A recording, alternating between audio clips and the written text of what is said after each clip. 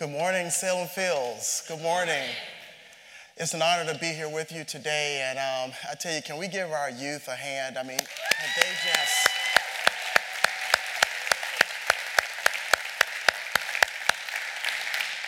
I love the preschoolers, right? How many of you guys ever had a privilege to work with the preschoolers, right? I mean, they'll make you check yourself, right? Because they are honest, brutally honest at times. I mean, have you ever had that little one that, you just, every time you're able to speak to them, hey, how are you? You know, it's wonderful. And yeah, they come up, they give you a hug, they give you a five. But one day you come in and you go, hey, how are you? And they begin to cry and scream and go for their mom. And you go home and you're going, was it me? Did something happen? Well, it just wasn't your day that day, right? I tell you, it is awesome to be here. The millennial generation is a generation that I'm privileged to work with. I'm privileged to minister to every weekend in one form or another. But let's be real, the gap is growing, isn't it? It's huge. I mean, we could go all the way back, and this video just went all the way back to the 1950s and before, and brought you all the way forward to help you understand that today's generation is facing what seems to be an impossible task. I mean, how many of you have checked the national debt lately? How many of you understand the global environment that they're having to grow up in? ISIS, terrorism, school violence, school shootings. Students are struggling with addictions and pornography and spiritual bondage. We're finding ourselves in a serious state of affairs. And you know, most of us aren't willing to even have the conversation to understand this generation. I'll admittedly tell you that, I got called to the ministry many years ago, okay? And you go, come on, you're not that old anyway, right? But I got called to the ministry back in 1997, and I'm going to tell you, I remember just being zealous, gung-ho, on fire. God, I want you to let me, I want to save the world. I want to charge hell with the word of God. I'm ready. I'm ready to do whatever it is you want me to do, God. And I can remember working so hard, and one of the things that I've enjoyed doing, how many of you have ever been on a missions trip before? I mean, isn't it awesome to go overseas, to go and you witness all of these amazing things happening? One of the sad things about it is we're more willing at times to understand other cultures and other worlds and other continents more than we are willing to take time to understand our own youth and our own children. And I've been guilty of it myself that, it's easier for me to learn another language, to travel abroad, and to start witnessing to people in the darkest part of Africa. But when we start talking about our youth, it's a little intimidating. I got this, I found these clips online. There's text messages. How many of you guys are texters? How many of you guys actually have messed up in texting? Yes? How many of you mess up all the time in texting? Yes? All right, how many of you like me think you ought to leave it alone sometimes, right? Okay, well, here's a great example of it. This mom goes, your great aunt just passed away, LOL. The student goes, why is that funny? It's not funny, David. What do you mean? Mom, LOL means laughing out loud. Oh my goodness, I just sent that to everyone. I thought it meant lots of love. I have to call everyone back. Oh God. Been there before? How about this one? Honey, what does IDKLY and TTLY mean? I don't know, love you, talk to you later. Okay, I'll ask your sister. Come on, the gap is what? It's big, isn't it? This seems impossible. How are we supposed to know? How about this one? Honey, please stop changing the Google logo so much. I like the original one. Mom, I don't change the logo. Google changes it. On my computer? You don't run Google? If I did, I wouldn't be driving a 2004 Ford. My son is one of those tech geeks, and he just, hey, Dad, The other day, I took mom's computer and I actually downloaded Windows 10 and Dad, oh, it's amazing. And I said, yeah, your mom's gonna like that when she gets back. Babe, I can't do anything that you asked me to do. I can't find somebody got rid of the Microsoft logo. Here's another one. Don't forget, now, parents, we do have a means of retaliation, yes? And we sometimes figure it out, how to make this all work for us. It says, don't forget to unload the dishwasher. Did you finish your homework? And we have to go to your grandmother's house for Thanksgiving. Dad and I talked, and we are going to buy you a car next month. You are? Oh my God, thank you. No, we're not. I was just wanting to make sure you were getting my text. It works for us sometimes. But when you think about it, it is amazing. How many of you that were born before 1980 that are sitting in here today? All right? Before, yeah. Woo-hoo. Okay, all right. All right, yeah, I want to see you guys jump up and go, woohoo! Woohoo! You're good, yeah, all right. So, but think about it. Born before 1980, we're the older generation. And if you look around, some of our kids, they kind of have a reason to concern us, right? They would leave their head if it wasn't attached to their body, right? We all heard that before, right? And if it's not on that cell phone, okay, it ain't getting into their world. Here, I'll give you a great visual. Here you are in your golden years, and you are in a wheelchair, and you need long-term care. And your house sits up on that prairie hill, and there's a beautiful driveway sloped down to the mailbox. And there you are, and you just want to go out and check the mail. You haven't been outside in a while, and so you call out to your wonderful kid. You call him once, you call him twice, then you figure out maybe you should text him. And you do. And so the kid gets the message, and they text you back, text you there, and they tell you, I'll be right there. And they start rolling you out. And as they roll you out to the top, one of their friends Snapchats them. And at that very moment, you see the image of the worst roller coaster of your life. And there you are going, honey, oh my God, put the brakes on down the hill. And they forgot your wheelchair brakes, so there you go. I do have a message of hope for all the older generation. Any of you ever seen The Hunger Games?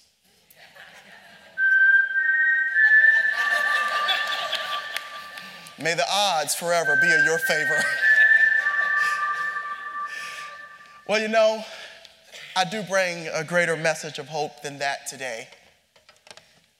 I do bring a message of hope because, as the students well said, with God, there is nothing, and I mean no thing is impossible with God.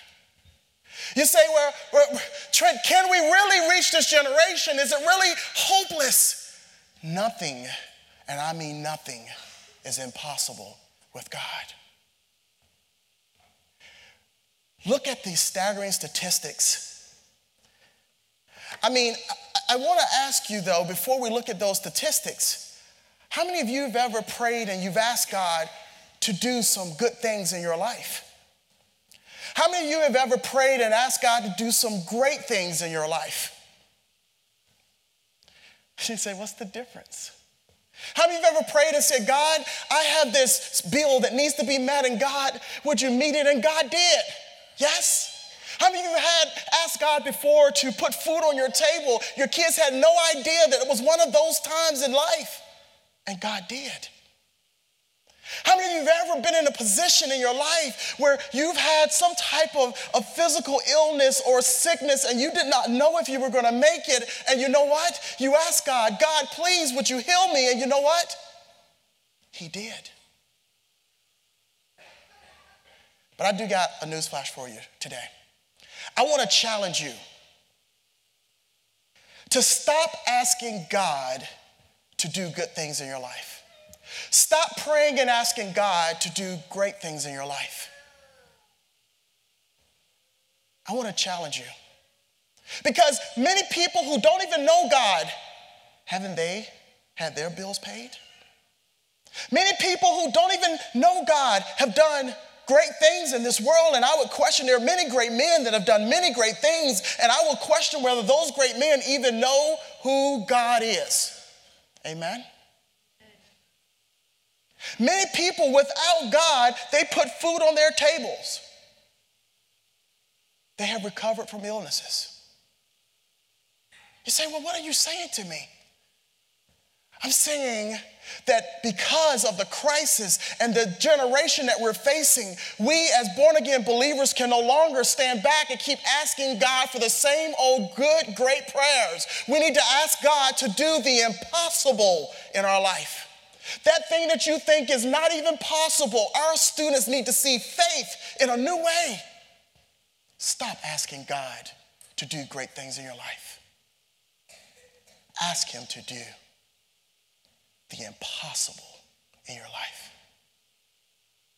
Look at the statistics. Staggering statistics that lay out say that the millennial generation will represent 1/3 of the population, approximately 80 million strong. How many of y'all know it's hard to ignore 80 million people? You ever tried? You say, yeah, I can't ignore one. It's my kid. Think about this. What is this generation known for? They're known by their strong affinity to the internet, high levels of education. They also believe in racial diversity. They are different than former generations. Let's look at the labels that's placed on this generation. Narcissistic, lazy, entitled. According to the Pew Research, they are overwhelmingly liberal. For example, a greater majority of them, they support gay marriage, abortion rights, and they don't really consider themselves religious. And I love this last major thing. And have you ever heard of something that the church world has been struggling with, known as the Great Exodus? Do you know what the Great Exodus is? It is that our youth come to church when they're preschoolers because you made them come to church. But when they reach the age of 18 and it's their decision, they're not just going away to college, they're getting away from church. And unfortunately, many of them are getting away from God as well. And in this great exodus, by the age of 23, the majority of them have totally left the church, never ever wanting to return. Now, anyone know the fastest growing religion in the world right now? It's Islam. And I'm saying they're projecting that in the next 20 years, they will be 2.8 billion strong. They're projecting in the next 20 years, they will probably overtake Christianity. So I began to research and I said, why is that? I mean, it really can't be because they wear cool clothes. It can't be because they understand our children better than we do. What is the reason? Well, as I looked into it, one of the things I found was their fertility practices are different than ours. Yeah, they're having more children, but that's not it. They're keeping their children in their religion. Their retention rates are higher than us in Christianity. Now we're having less children, and we're losing them. Church, this is a serious issue. This is a crisis of gigantic proportion. Think about this. They are having more and keeping them. We are having less and losing them. So, I will interrupt this very sober moment to give you a very important announcement from Gay and Buddy.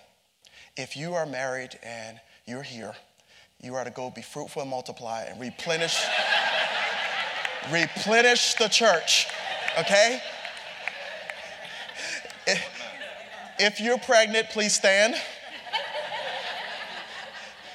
We thank you. We thank you very much. The rest of you, come to the altar at the response time and let's get it right, okay? Last night I was out and one husband turned to his wife and said, "Honey, did you hear the message?" And she was like, well, it is good job security. Pastor Michelle, where are you? Yes, we want more children here at Salem Fields, right? It keeps our job, right? No, I'm just kidding. But listen, in reality, this is a major crisis. This is almost an impossible crisis for us to ever bridge the gap that is growing between us and our youth. And if we don't fix the crisis, the future looks bleak. I want to take you to a Bible story. And for the sake of time, I will not be reading it, but I will put it up. And you're welcome to read the reference. And matter of fact, Diego, could we go to the reference, the slide with the reference on it? It's Matthew chapter 14. And I'm going to walk you through this story real quick because I want you to understand a real story in the Bible, a narrative where someone faced something that was very similar to what we're facing today. So, I mean, I've heard of the story of Jesus feeding the 5,000 plus, yes? So here we are in the book of Matthew at the time where Jesus had just finished feeding 5,000 men plus women and children. And as he completed feeding them, he turned to his disciples, the Bible specifically says, and he tells them to go to the other side. Go ahead. Get out into the water, go. And when you go ahead. I will shut down service, for lack of a better term. I will finish with all those that I fed. And then Jesus went off into a mountain to pray. Now, the Bible says that as they got out into the middle of the ocean, a storm came. And this storm began to surround them. And if you look in the ESV, it says very clearly that the boat was tossed. Another translation, actually, when you break it down, it means the boat was violently bucking. Now, I want you to get this visual. Here is this boat is violently bucking. The disciples are in it. Jesus is somewhere praying. And the wind is tossing it and slapping it, and storms is everywhere. And Jesus began to walk on the water to his disciples. And as they look, they see him coming, and they actually thought it was a ghost. And the Bible says they begin to scream. Now, I want you to imagine, these are mariners, people who are used to being in the ocean. The disciples were not newbies to the water. But here they are holding on to the bow of the ship, and they're looking, it's a ghost, and they're screaming. And this storm had really taken them totally out of coherency. They didn't even recognize Jesus, their master. The storm was so powerful. The things happening around them was so vicious that they could not see Jesus. Is your life like that? Are you in the midst of storms? Do you have things happening all around you? You say, you don't understand. I'm not even sure if I'll be alive in 6 months because I have cancer in my body and it aches every morning.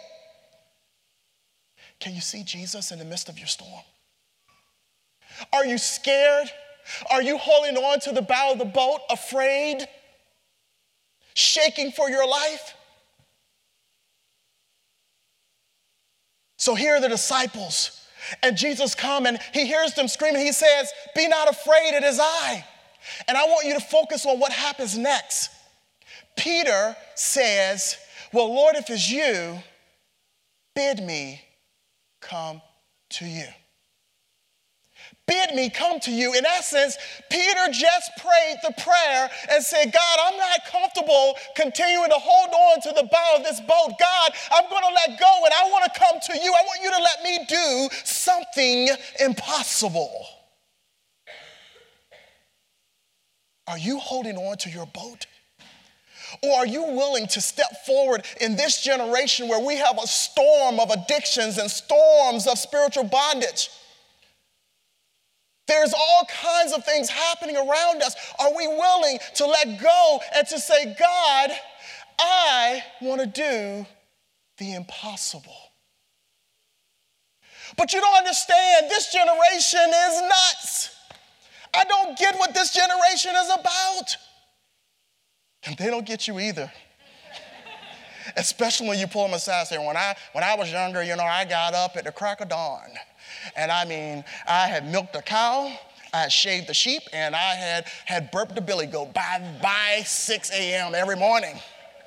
How many of y'all know you lost them by then, right? But regardless of the gap between us, there is a God that can bring that gap together. We serve a God that can do the impossible. Now I want you to visualize Peter. Remember I told you the boat was what? Violently bucking. How does Peter get out of that boat? Does he hold on, throw one leg over after the other? If it had been me, I would have been sliding down like this, putting my foot in the water, trying to make sure God was going to do his part. Or I probably would have been the guys over here holding on to the bow of the boat going, Peter, you're crazy. That's Jesus, man. He's coming to us. What are you doing? Get back at Pete. I'll tell your wife you were a good man. How many of you would have been right there beside me going, yeah, Trent, right, Let go of that boat. But we're in a day and time right now where we got to let go of the boat. We're in a day and time right now, there's a storm all around us. We're in a day and time right now where the church is violently bucking. The wind is slapping the church. The church has failed this generation. I have failed this generation. Leaders, you know who you are. God has called you to minister to youth. And you're what? Holding on to the side of the boat. You're not willing to step out of your comfort zone. You're not willing to do more.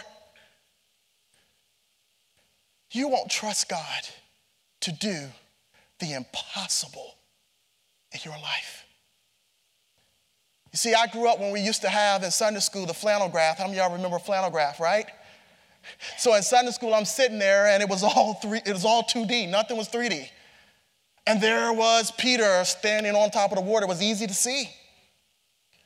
But it doesn't give you the magnitude of what was done and what was achieved. Can we trust God to do the impossible in our lives? Will you trust God to do the impossible? You see, I want to present to you, if you all stand to your feet, I want to present to you today that we serve a God who can do the impossible.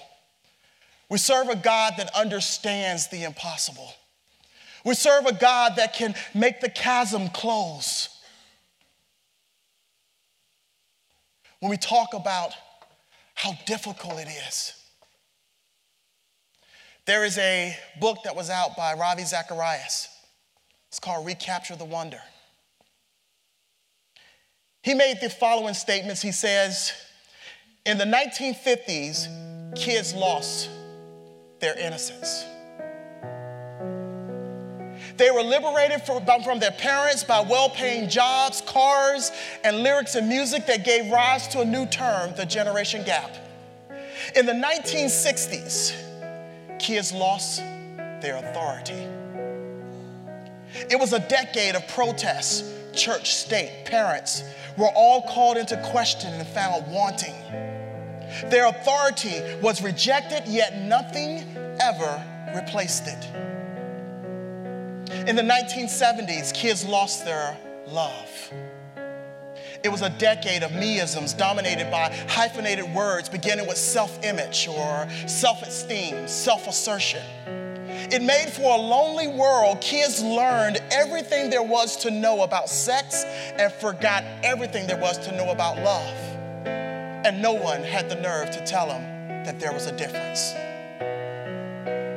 In the 1980s, kids lost their hope. They were stripped of innocence, authority, and love, and plagued by the horror of a nuclear nightmare. Large and growing numbers of this generation stopped believing in the future. In the 1990s, kids lost their power to reason. Less and less, they were taught the very basics of language, truth, and logic, and they grew up in the irrationality of a postmodern world. But in the new millennium, kids woke up and found out that somewhere in the midst of all the past changes, they had lost their imagination. Violence, perversion entertained them till none could talk of killing innocents, since none was innocent anymore.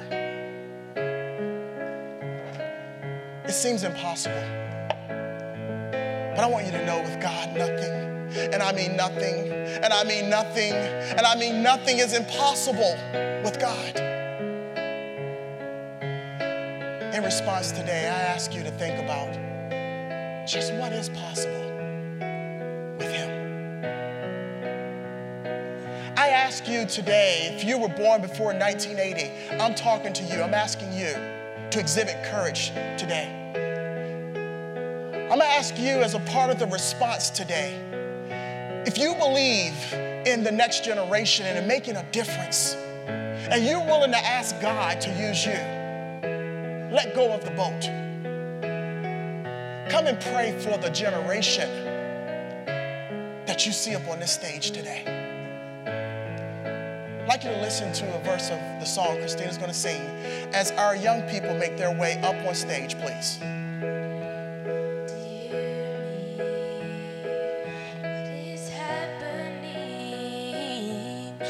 Person that you were to the person you're supposed to be. It seems like you're struggling to find yourself and find your dream. Now remember the one who used to be when you had the courage to believe. So imagine what it is that you want. Can you see it? Can you feel the warmth? Have you dreamed it? Is it something that is absolutely beautiful? Can you hold it, make it your own? Do you love it? Don't you let it go. Pursue it. You can do it. Just believe that it's so possible. You gotta believe it, and you can achieve it. Oh, just believe that it's so possible. How many of you are willing to just pray? I don't care if you make your seat your altar. Listen, this generation needs you to let go. You say, well, I'm not comfortable in church. Listen, you got to let go. Hey, I'm not comfortable in praying. Listen, you got to let go. Hey, this is just not me. You got to let go. This generation needs you. We have to stand for them. We got to pray for them. We got to pray for this world around them. Why not pray for this generation? Believe it's possible.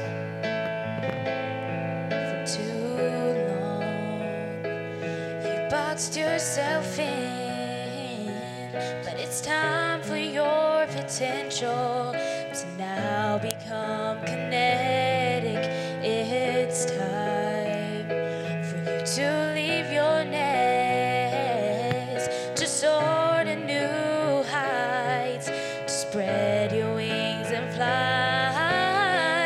Now remember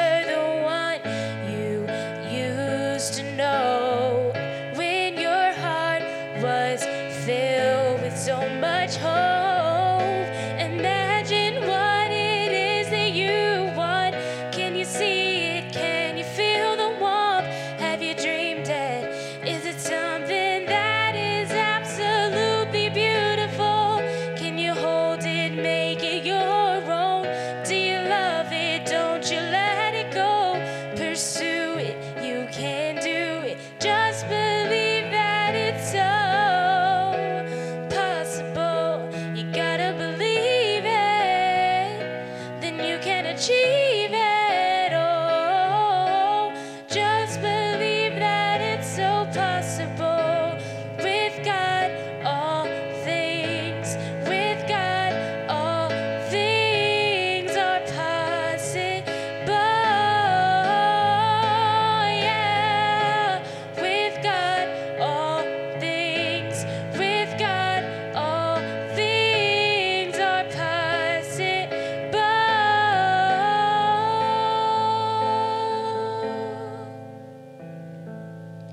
So imagine what it is that you want.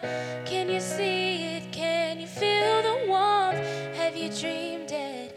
Is it something that is absolutely beautiful? Can you hold it, make it your own? Do you love it? Don't you let it go. Pursue it, you can do it. Just believe that it's so. Imagine what it is that you want. Can you see it? Can you feel the warmth? Have you dreamed it? Is it something that is absolutely beautiful? Can you hold it, make it your own? Do you love it? Don't you let it go. Pursue it, you can do it. Just believe that it's so possible.